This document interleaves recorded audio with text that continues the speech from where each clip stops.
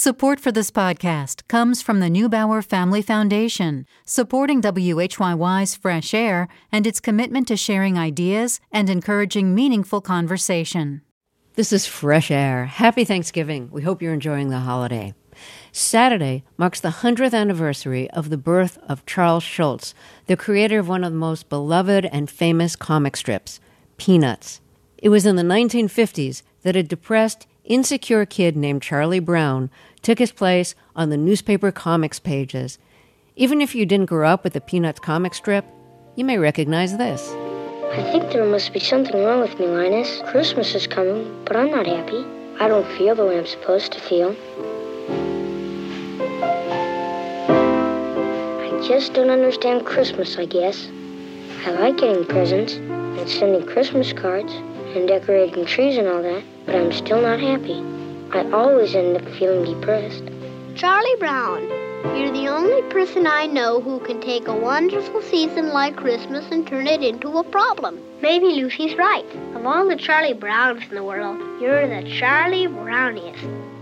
That's from A Charlie Brown Christmas, which was first broadcast in 1965 and has since become an annual TV tradition. The soundtrack from the special is one of the best-selling jazz albums of all time. Charles Schulz died in 2000, one day before his final strip was published. I spoke with him in 1990 on the 40th anniversary of Peanuts. He was in his studio in Santa Rosa, California.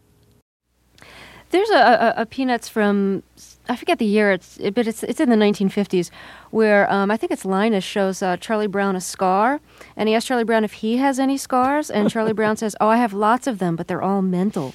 Yeah. And I think in a way that kind of sums up Charlie Brown's view of life, the mental scars. Yeah. Did you find any reluctance in newspapers at the time to take on a subject like depression or mental scars, No, I don't recall anybody ever complaining about that. What editors were afraid of in those days, much more than now, was the mention of personalities in things. There used to be a very wonderful lady who had a program out of Chicago she was called Miss Francis. And I used to watch it with my little kids all of the time. And I mentioned her name in a comic strip one day, and some editor complained. He said, we shouldn't be promoting things like that. Well, now people mention almost everything. And of course, comic strip characters are saying things which they never would have said even 10, 12, 15 years ago. They're actually beginning to swear in comic strips now, which I think is a bad policy. Well, the closest you've come to swearing in a comic is probably good grief. I have discovered in my life that good grief and rats will cover almost anything that ever happens to you. How did you start using good grief, which has really become a popular part of the vocabulary? It was just a natural thing that I always said. If I was playing golf and I missed a 3-foot putt, I might say, "Oh, good grief," But I've never been one who swore. I've never liked ugly words. I have nothing against, I'm not a purist in that way, but I like words to a certain extent. I'm not well educated so that I'm an expert on them, but I've never cared for any type of ugly language, even words that are not considered swearing words. Do you think of the characters in Peanuts as each representing a different side of your own character? I think there's no doubt about it. I doubt that it would be possible to do something every day with a group of characters such as I have without each one of those characters being a little bit of myself or being a little bit of the creator. I think this is the only way you can do it. This is why I suppose the characters do change little by little. I try to be consistent in their personalities, but I also think that none of us is ever really consistent in the things that we do and say. We all have our little good points and bad points, and this is what the characters have. I kind of like the theory that my son Monty has. He called me one day and he says, "I've been thinking about your characters, and I've come to the conclusion that Charlie Brown is really the smartest one of the whole group." And I had never even thought much about it, but I have a feeling that he's right. What part of yourself is Charlie Brown about? Not as much as people like to think. It just makes a good story, of course. I have not been the loser that Charlie Brown has, although I can remember certainly losses in both baseball and golf and hockey that go back 50 years, and I'm still suffering from them. I think Charlie Brown and I are alike in that we are both fanatics about certain things. I was the same sort of little kid that Charlie Brown was. I looked forward to the baseball games that we were going to have, and if it was raining, I would have been the kind that would have stood out in the rain and saying, "Where's everybody going? Let's play the game. Come on, let's go." I was just dedicated to things like that, and I suppose it's the dedication to drawing that has kept me going these 40 years, because I am completely dedicated to what I do. Do you get depressed like Charlie Brown? Oh, yeah, there's no doubt about it. I've been depressed the last few days. About I never quite know why. About what? Do you know? For one thing, we are in the midst of doing a wonderful ice show here at my ice arena, and there's something about seeing all the beautiful, bright young people out there performing, and I listen to the music. The music brings back memories to me, and I suppose I'm just sensitive to that kind of thing. I don't think I'm any more sensitive than anyone else is, but they do affect me. And little things like that do tend to make me feel depressed. Although Rita Grimsley Johnson wrote a book about me a couple of years ago called Good Grief, and she mentions in there my depression. And I think the use of the word depression is almost wrong. I don't know what word would be more suitable, but I don't think that I am what you would call really a depressed person by any means. Well, when a child is depressed, like or anxious, like Charlie Brown often is, I think that adults sometimes don't understand it and think that childhood should be a time when kids are more carefree. Oh yeah. I was wondering if you were exposed to a lot of that when you were young, of adults maybe not understanding your moods and your interior self. I don't know about the moods, but I think the word anxiety is much more appropriate than depression. Yeah. I think I am a very anxious person. Now, my childhood was a good childhood, but there were episodes in our neighborhood where there were some cruel children, a couple of boys, and there's one of them. If I ever see him again sometime, I'm going to kill him. They caused me much unhappiness, and I think this is something that adults tend to forget. It's very difficult out there in the playground to survive. It's a struggle out there, and as we grow older, we drift away from that, and we learn how to protect ourselves. But children are defenseless, and if they are forced to be out on that playground, and they are too small or they're inadequate in some ways, and they just can't defend themselves, it can be a very miserable life. Now let's get to Lucy. Lucy has a psychiatry booth. Yeah. Were you ever in therapy, or do you have any faith in therapy? I don't know enough about it to say I have faith or not. I went through a few sessions over this anxiety business, but the psychiatric booth is really a takeoff, a parody of the old lemonade stands that used to be in comic strips. Oh, yeah, sure. Yeah. When I was growing up, every comic strip character at some time or another ran a little lemonade stand. And so I was thinking about that one day, and I thought, well, nowadays it'd be much more practical to have a psychiatric booth, and that's how that all started. How did you come up with Linus's security blanket? I would say out of the 5 children that we had, 3 of them had blankets. And 2 of them carried the blankets around until they literally crumbled and disappeared. Little by little, chunks would fall off each day until finally there was nothing left, and that was the end of the blanket. And that's what gave me the idea for it. I was always glad that I was the first one who noticed it and used it, because I know if I had not, that Mort Walker, who was very bright, would have latched onto the same idea. Your father and Charlie Brown's father were both barbers. Now, Charlie Brown has no hair. He has that one little lock that comes out.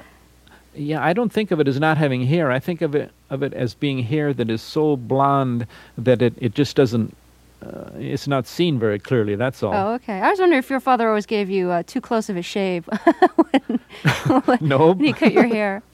No, but he always gave me haircuts, and when I went to school, I was always looking very nice. My hair was neatly combed, but the embarrassing thing about that was when I used to go into the shop, and he'd be working on me, and maybe he'd be halfway through my haircut, and a real good customer would come in, and he would say, why don't you just sit over there and wait for a little bit, because I have to wait on this man. It was so embarrassing to sit on the bench with just a half a haircut. Oh, yeah. No, I think when you were 17 years old, you responded to an ad that said, "Do you like to draw?" And you ended up taking a correspondence course through that ad?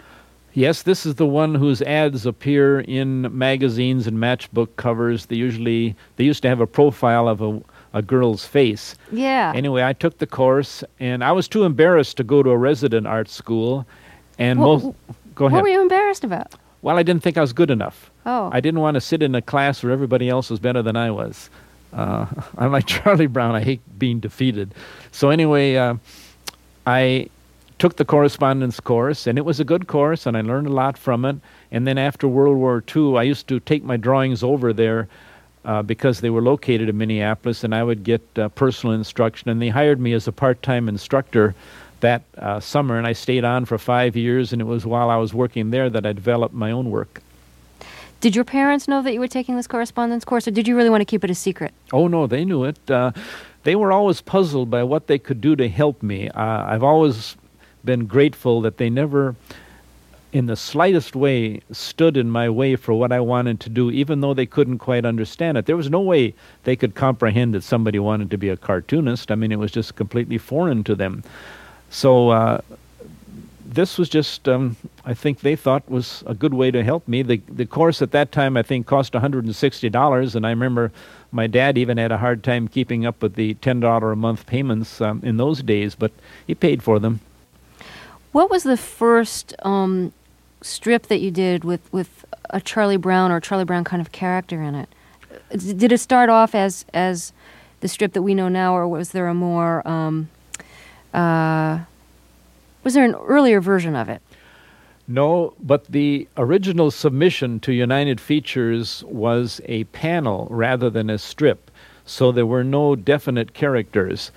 And then when I went to New York to sign the contract, I took along a batch of about a half a dozen strips I had been working on just to show them what else I could do, and they said immediately that they would much rather have a strip than a panel, because a strip just is easier to sell, it's easier to market. So then they said, well, you'll have to create some definite characters. So I said, well, that's no problem, because I already knew I liked to draw a little dog, and I just went home and I asked my friend Charlie Brown if I could use his name, and he said that was fine. And so I created Patty and Shermie, and those were the 4 lead characters. The first strip that ever appeared, I wish I had never drawn. It shows Shermie and Patty sitting on a curb, and they see Charlie Brown coming from a distance. And Shermie says, "Here comes Charlie Brown." "Yes, sir, good old Charlie Brown." And as he walks by, he says, "How I hate him." See, that shows what I was doing those days, which I would never do now. Well, why are you sorry that you drew that, though? Well, I don't think he should have said something like, "How I hate him." It's a little too strong. Nowadays, I think I would make it more mild. Now, I know that when you first submitted your comic to the syndicate, that they changed the name. They just came up with the name of Peanuts, and you didn't like the name. Probably the worst title ever thought of for a comic strip, and I always make sure that when I am interviewed that I say this, because I like to get revenge. But it is totally inappropriate. It has nothing to do with what I am drawing. But I don't think the people at the syndicate, even though they were wonderful gentlemen, and I owe them a good deal because we've become close friends, but I don't think they had any comprehension of what I was going to do. I think the difficulty of being a syndicate editor is that you have to realize the potential of this young person who is sitting across from you when you are looking at his or her work. Is this person a fanatic, or is he or she just somebody who's doing something for a lark? And they should have recognized immediately that here they had somebody who was a fanatic and somebody who was really dedicated. They should have listened to me a little more carefully. Fortunately, titles of comic strips are not that important. Who knows that Popeye is really called Thimble Theater? It's really not important. What's wrong with Peanuts? Peanuts, in the first place, is insignificant. It indicates something that is not very important, and also it is not the name of the lead character, which is what I said would deceive people when the strip first began, and it certainly proved to be true. I just hate it when somebody says, "Oh, I liked what Peanuts and his dog did the other day." That drives me crazy. No, so what title did you want to give it? I think I would have liked to have called it Good Old Charlie Brown, but as the years have gone on, I realized that Snoopy would simply have been the best name, because he has turned out to be the lead character, but we didn't know that, of course, at the time. Now, have you ever hired artists to draw for you, like most people who do newspaper strips end up doing? I would quit before I do that. The only way I suppose that it could happen would be if I had a temporary illness and I simply couldn't keep up the schedule. But even then, I think we would just drop the strip until I became well again. Before I had heart surgery, I worked very hard, and I got 3 months ahead on the strip because I didn't know how much time I would lose. As it turned out, I only lost a month. But I hope that no one else ever touches the strip, because the strip is me. And this doesn't mean that I'm critical of others who do have assistants. Some of them certainly need them, but no, I would never want anybody else to do it. And my children feel the same way, and they insisted in putting in our syndicate contract that when I retire or die, the strip goes too, because they said, and I quote, "We don't want anybody else drawing Dad's strip." Do you have any plans to retire? I don't know how to do anything else, and I don't want to play golf every day. So I suppose what I would like to stop is all of the nuisance things that happen, all of the continual stream of requests that come into the studio for drawings and special appearances and things like that. Somehow I've got to try to learn to cut all of that out, and I'm doing the best that I can. In fact, just the other night I said to my wife, Jeannie, "Look, I said no 3 times tonight." That was pretty good, I thought. It's hard for you to say no? Very hard. And I despise autographing. I hate to say it, but I really despise autographing. But it's bad enough, all the trouble, but then it's the guilt that is laid upon you because you've turned somebody down for autographs. But I just can't stand it anymore. What's bad about autographing? Is it coming up with something to say, or just the whole absurdity of it? Well, yeah, and my hands shake, and sometimes it's a nuisance. And who wants to autograph a gum wrapper? I had a fella ask me for an autograph over in the parking lot the other day at the mall, and his car was still moving. And he drove by me, and he says, "Hey, aren't you Charles Schulz?" I said, "Yeah." And he says, "Could I have your autograph?" His car was still moving. I says, "This is ridiculous." And I kept right on walking. You said your hand shakes. Is it embarrassing for you to autograph if your hand shakes? Yeah, very embarrassing. Sometimes I'd like to draw them a little Snoopy, but my hand shakes, and that is embarrassing. Does that get in the way of cartooning at home? Yeah, I have to.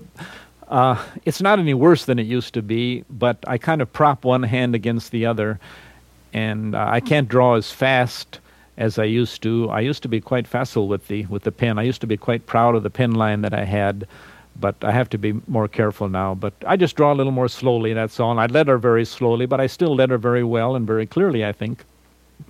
Have you ever wanted to do a strip besides Peanuts?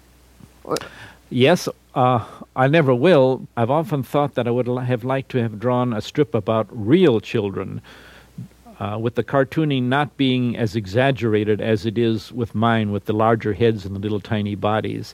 I think there is something there. However, we are now caught in this terrible bind where we have such small space in which to work that it would be almost impossible to do something like that. Is it loyalty to Peanuts also that would hold you back from doing a different strip? Yeah, because I like what I have, and I think that every thought that comes to me can be used in the Peanut strip in some way or another. I never think of something and say, well, gee, I wish I could use that, but it just won't work in my strip. I have a repertory group here that will accommodate anything that I can think of, whether it's something fairly serious, like certain scriptural references, something from the Old Testament, way on down to something really corny, and then I'll give it to Snoopy, and he'll tell Woodstock something which is just absurd and corny, and they both laugh so hard they fall off the doghouse and land on their heads. Those things are really fun, and that's what cartooning is all about. I think that cartoonists have to be very much aware of their medium, because you cannot compete with live actors, television actors, movie actors, radio actors on their own ground. You have to remember that you can do things that they can't do. Cartoon characters can flip over and do things that live actors can't do, but they can do things that we can't do. So you always must be aware of your own medium. Charles Schulz, it's been such a great pleasure to talk with you. I want to thank you very much for sharing some of your time with us. Oh, my pleasure, Terry. I appreciate it. My interview with Charles Schulz was recorded in 1990. He died at the age of 77 in 2000. Saturday marks the centennial of his birth. After we take a short break, our jazz critic Kevin Whitehead will talk about the music from the animated TV special A Charlie Brown Christmas by pianist and composer Vince Guaraldi. Also from our archive, we'll listen back to an interview with Chuck Jones, the animator and director who helped bring to life Looney Tunes stars Bugs Bunny and Daffy Duck. I'm Terry Gross, and this is Fresh Air. In 1965, San Francisco pianist Vince Guaraldi wrote and performed this music for the now classic soundtrack of A Charlie Brown Christmas. It's been a bestseller ever since. A new edition has been remastered and is being re-released with material from the original recording sessions. We're going to listen to our jazz critic Kevin Whitehead's 2012 review of a Vince Guaraldi Best Of album that included several tracks from A Charlie Brown Christmas. Kevin began with this recording, which became Guaraldi's first hit.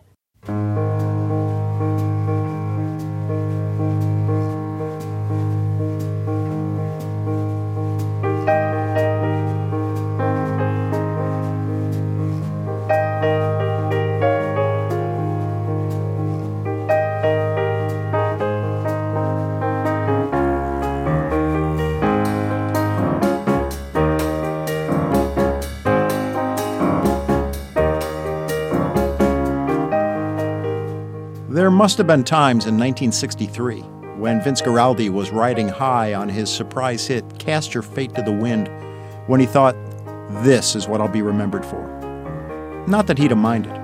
He said taking requests for it was like signing the back of a check. The song's got a great hook tied to a poppy, uplifting chord sequence.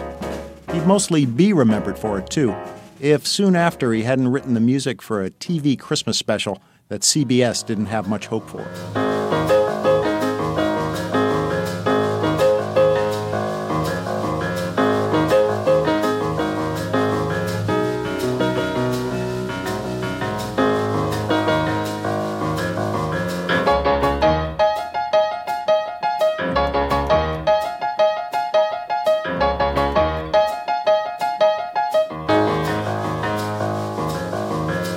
Now you know who I'm talking about. After December 9th, 1965, Vince Guaraldi wasn't the Cast Your Fate to the Wind guy.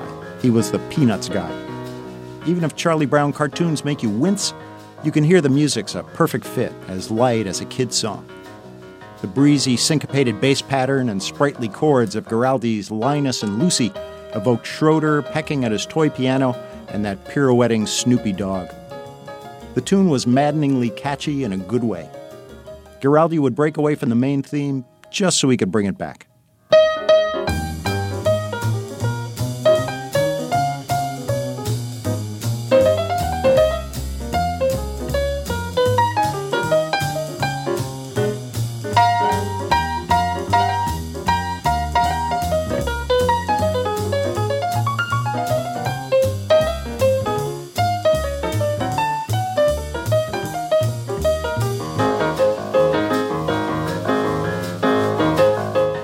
Vince Guaraldi was fascinated by boogie woogie when he was young, and that rumbling left-hand bass part is boogie modernized and streamlined.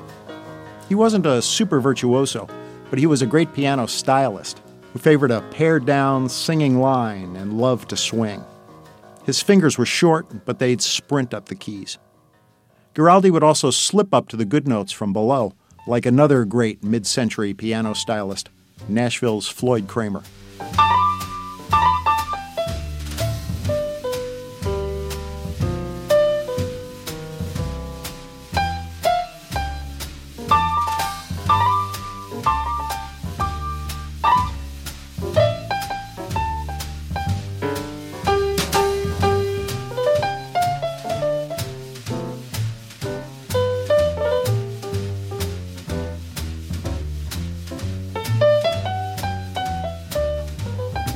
With Guaraldi, or Ahmad Jamal, or Ramsey Lewis, The stuff that wears best is all about fetching rhythm and a bluesy economy.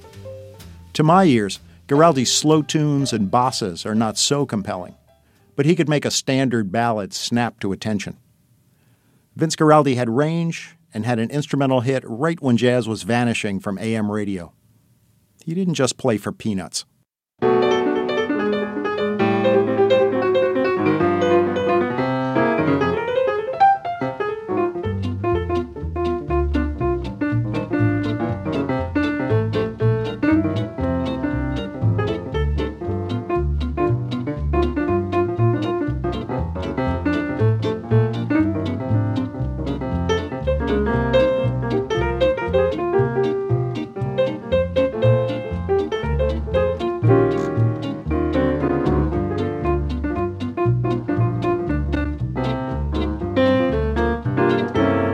Kevin Whitehead is the author of the book Play the Way You Feel, The Essential Guide to Jazz Stories on Film. Coming up from our archive, Chuck Jones, the animator and director who helped bring to life such Looney Tune characters as Bugs Bunny, Daffy Duck, Porky Pig, and Elmer Fudd. Jones was the sole creator of Pepe Le Pew, Roadrunner, and Wile E. Coyote. This is Fresh Air. Although the Looney Tunes cartoons date back to the 1930s, they became so popular and remain so entertaining that the characters get revived every few years. Looney Tunes superstars Bugs Bunny and Daffy Duck are revived in a new podcast called Bugs and Daffy's Thanksgiving Adventure. We're going to listen back to our 1989 interview with Chuck Jones, the great animator and director who helped bring to life Bugs Bunny, Daffy Duck, Elmer Fudd, and Porky Pig. He directed them in some of their finest roles. Jones was the sole creator of Pepe Le Pew, Roadrunner, and Wile E. Coyote. Jones worked at Warner Brothers from 1933 until the studio closed its cartoon division in 1963. Then he formed his own production company and created primetime TV specials. Chuck Jones died in 2002. I spoke with him in 1989 after the publication of his autobiography, Chuck Amuck. The title was borrowed from Duck Amuck, Jones's cartoon about cartooning. In that cartoon, Daffy Duck finds himself at the mercy of a fickle cartoonist. Daffy opens the cartoon as a brave musketeer, but the cartoonist keeps changing the scenery on him to the most inappropriate settings, a farm, the Arctic, Hawaii. The cartoonist eventually erases not only the background, but Daffy himself. Would it be too much to ask if we could make up our minds? Dashing through the snow, through the fields we go, laughing all the way.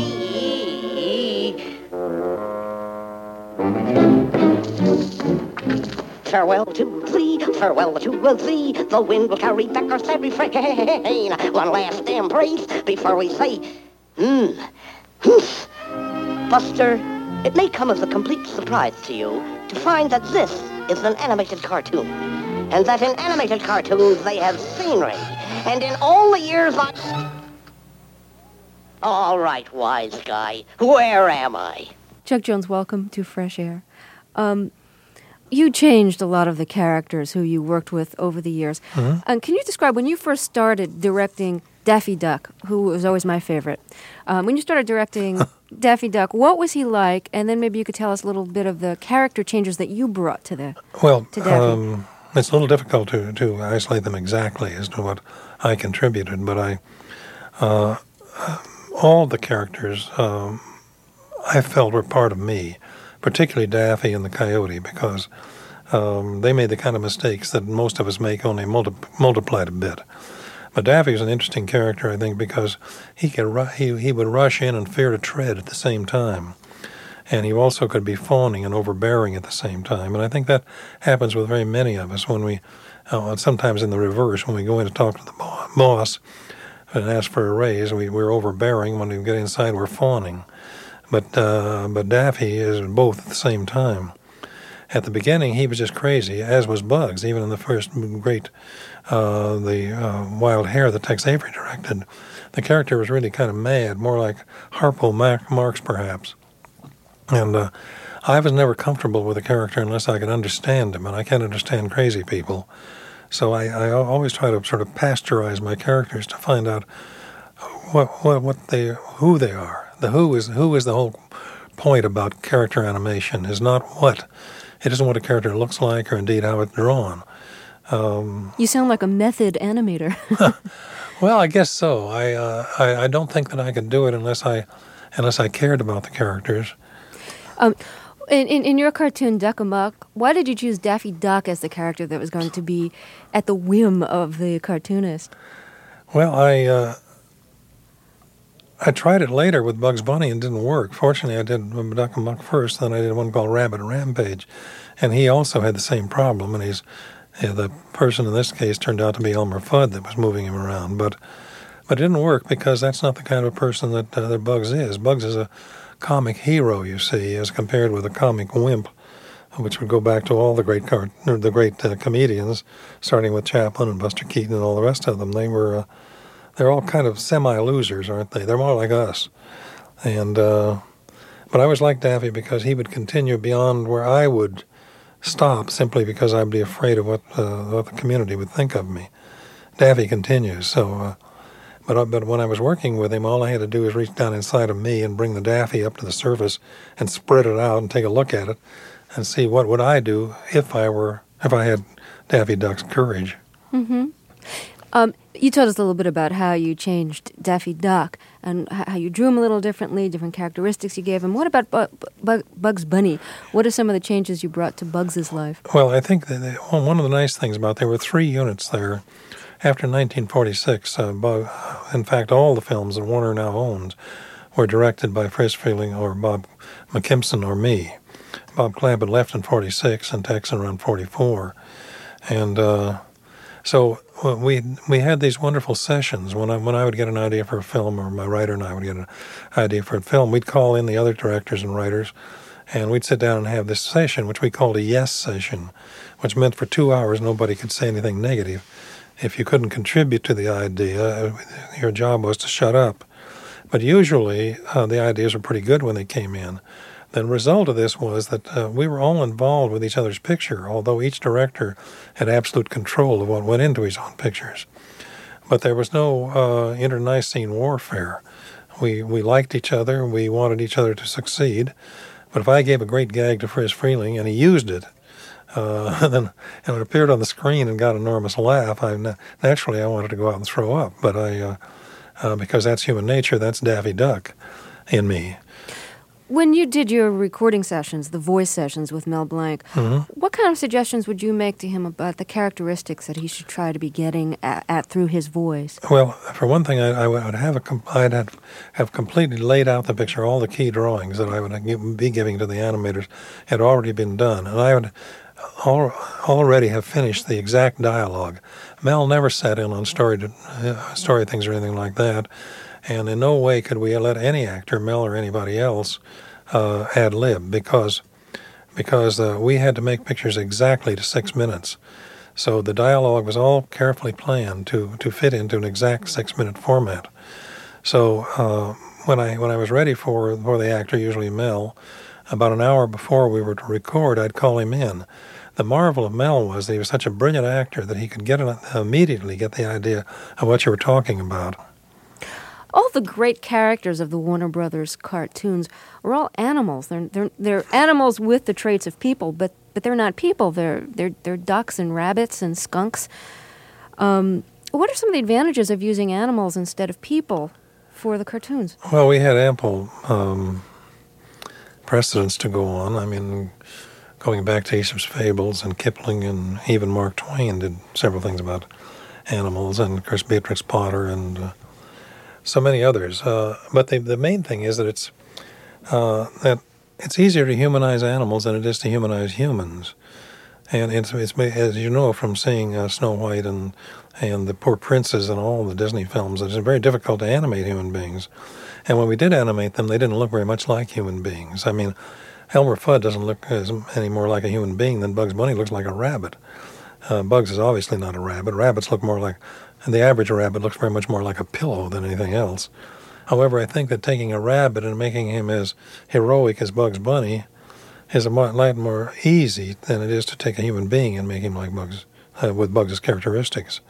You always believe that in a cartoon world that you have to create certain rules of the universe, and the characters always have to live within those rules. Give us an example through, say, the Roadrunner, Wile E. Coyote cartoons, because you created those characters. Yes. Tell us a little bit about the universe that you created them in. Well, there are several things that happen when in all comedy. The more you channelize, the more you narrow your character down, the better it gets. For some reason, take Charlie Chaplin when he once got that little costume. Look how much he was restricted in what he could do. He could only be the little tramp, but he could be the little tramp, and he also limited the little tramp pretty much into living in a city. Well, we felt that when we got the Roadrunner and Coyote going, it was evident that they both lived in the southwestern American desert, and so you immediately say to yourself, that's where they live, that's where they got to live. And the fact that the Roadrunner is a Roadrunner means that he should stay on the road. And there were a number of other rules about that the Roadrunner can never harm the Coyote. The Coyote can only harm himself by buying those unfortunate things he gets from the Acme Corporation. So on. So that's what we... and the more rules you apply, you never hear any other sound except the beep beep. And I found that with going back then to Bugs Bunny. Bugs Bunny is such a powerful character, and he's a comic hero rather than a loser. He's such a powerful character that he could become a terrible bully.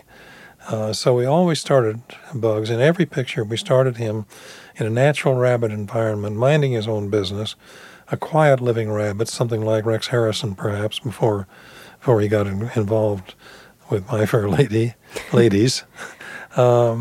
And then someone comes along and tries to deprive him of his foot or his life, or or sending him off in a rocket or something, and then he has to fight back. You see, and when once engaged in the war, then he's happily engaged. But without that, he would just be a bully. And there were some characters like Heckle and Jekyll and even Woody Woodpecker at some time seemed to go out and just heckle people for no particular reason. Bugs never did that. And this is vital and necessary if you wanted the character to be believable and for people to care about him.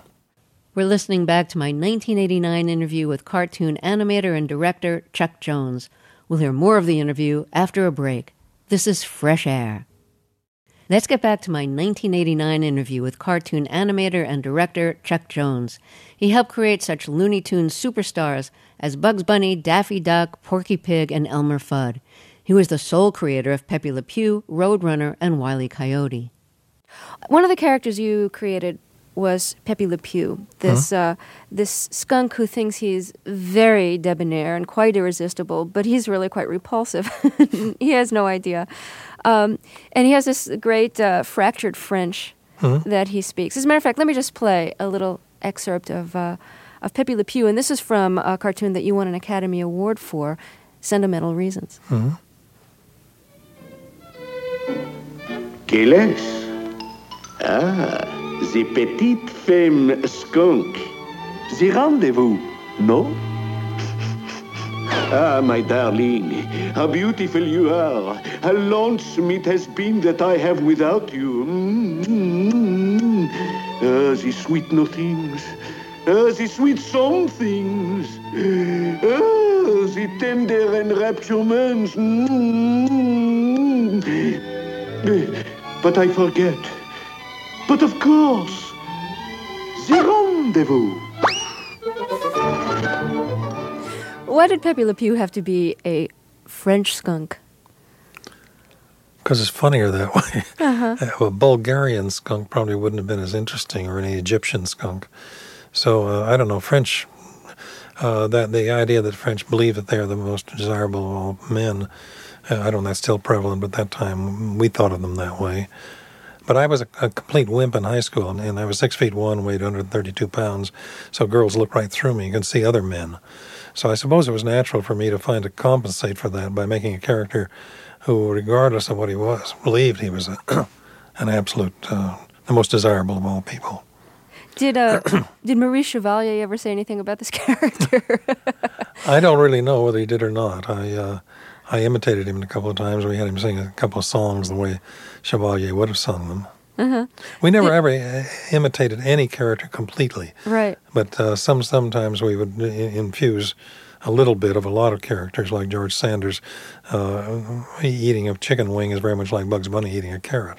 Now, I grew up on the Warner Brothers cartoons, and the older I'd get, the more jokes I'd get. But I never realized I was missing anything when I was young, because I always liked them. And now as an adult, I see things that I didn't see when I thought I was getting all the jokes when I was an older kid.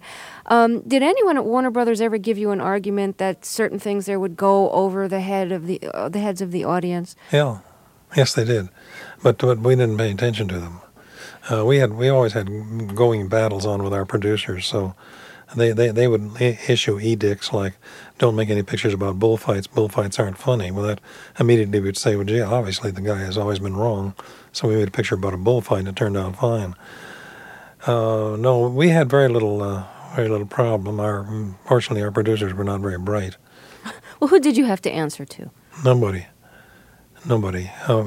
Because our pictures went out with the Warner Brothers features, and they were always played in theaters. And we really didn't know anything about how they were received until eventually we would get word from the exhibitor, who, after all, was the one who could judge his audience's response. So, no, we only made them for ourselves. We never made them for anybody else. We couldn't preview, and we weren't allowed to. There were no such things as these idiotic demographics and Nielsen ratings and stuff. And the first critic hadn't been born, so we just tried to amuse one another, and it seemed to work. I remember once seeing a short film that was a combination of kind of pornographic cartoons that some of the Disney animators drew in their off hours. Yeah. And it ended up getting into circulation. Did you guys ever do anything like Sure. that at Warner Brothers? Yeah? Yeah, everybody did that.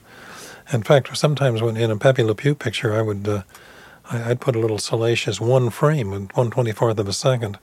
And I'd actually put it in the picture. And then I'd ask the office manager to come in. I said, "There's a little glitch here. There's starting to hop at this point. I don't know what it. I can't figure out what it is." Then I'd bring it to a stop in the moviola, and that thing when you look through, and there it would be. Well, I knew nobody could ever see it because it was 24th of a second, but then he would go into shock. And we always had a frame to replace it just in case, but I enjoyed doing that. It kind of put him in his place. So did he make you take that out, or did those frames stay in? No. I told him it was too late. That it would cost money to take it out, and nobody would ever see it. But I'd already inserted it. It wasn't there anyway. But I did it to see if I couldn't put him into, as we used to say, reduce him to moccasins. Were any of your scenes or any of your language ever censored? No, that was left to the brilliant people at the networks, and they take out things that make the whole thing incomprehensible. Did that happen a lot, that you felt your cartoons were butchered when they got on TV? Oh, yes, they were, both at CBS and ABC, to name a few of the guilty ones. What's curious to me is that they feel it was necessary to chew up those cartoons, but Nickelodeon, which is a program that's supposedly designed for children, sees no need to do that. Well, how did the networks edit the cartoons? What kinds of material would they find offensive? Oh, practically everything. In the Bugs Bunny and Rabbit Season, Duck Season things, they would take out every shot in which somebody, those shots where Daffy's bill would be shot around. They'd show him getting ready to shoot, then they'd cut out the part of the shooting, and then they'd come back, and the poor child hadn't the remotest idea what happened. Because they thought that it was too violent? Yeah. And what years are you talking about? But you couldn't even hit somebody with a pie, for God's sake. What years are you talking about that this kind of censorship? Oh, it's true now. You can still see the films that way. But when I was growing up in the 50s, I think no, they weren't. They were on fully. Yes, they were. They didn't do all that idiotic stuff. Listen, to me, a person who bears the title of program practices means censorship, and it are people that are too fat to run and too cowardly to fight. I'd imagine that the cartoons that had gotten the most objections because of the violence with the Roadrunner cartoons, since they're all chase. Well, that's absurd, though, because the Roadrunner, in the coyote, the Roadrunner never harmed the coyote. The coyote was only a victim of his own ineptitude. Mm-hmm. So the idea that there was any violence involved there is ridiculous. Did you ever think of yourself as doing a pop kind of surrealism? I did some, they tell me, but I never did anything. by sitting down and saying, I'm doing this for a reason. Right. What I was trying to do was to develop the characters that I understood and to have fun doing it. And that was the whole secret of Warner Brothers Cartoons, is a bunch of people happened to come together from varied walks of life, all of whom were enormously interested in making films that were fun to do. Well, I wish we had more time to talk. I do too. I really want to thank you a lot for talking with us. My interview with cartoon animator and director Chuck Jones was recorded in 1989. He died in 2002. Tomorrow on Fresh Air, our interview with singer, songwriter, and guitarist Brandi Carlile. She's nominated for 7 Grammys. Her latest album, In These Silent Days, grew out of her 2021 best-selling memoir. We'll hear about her life, her music, and her family. She lives with her wife, their children, and their extended family in a compound in Washington State. I hope you'll join us.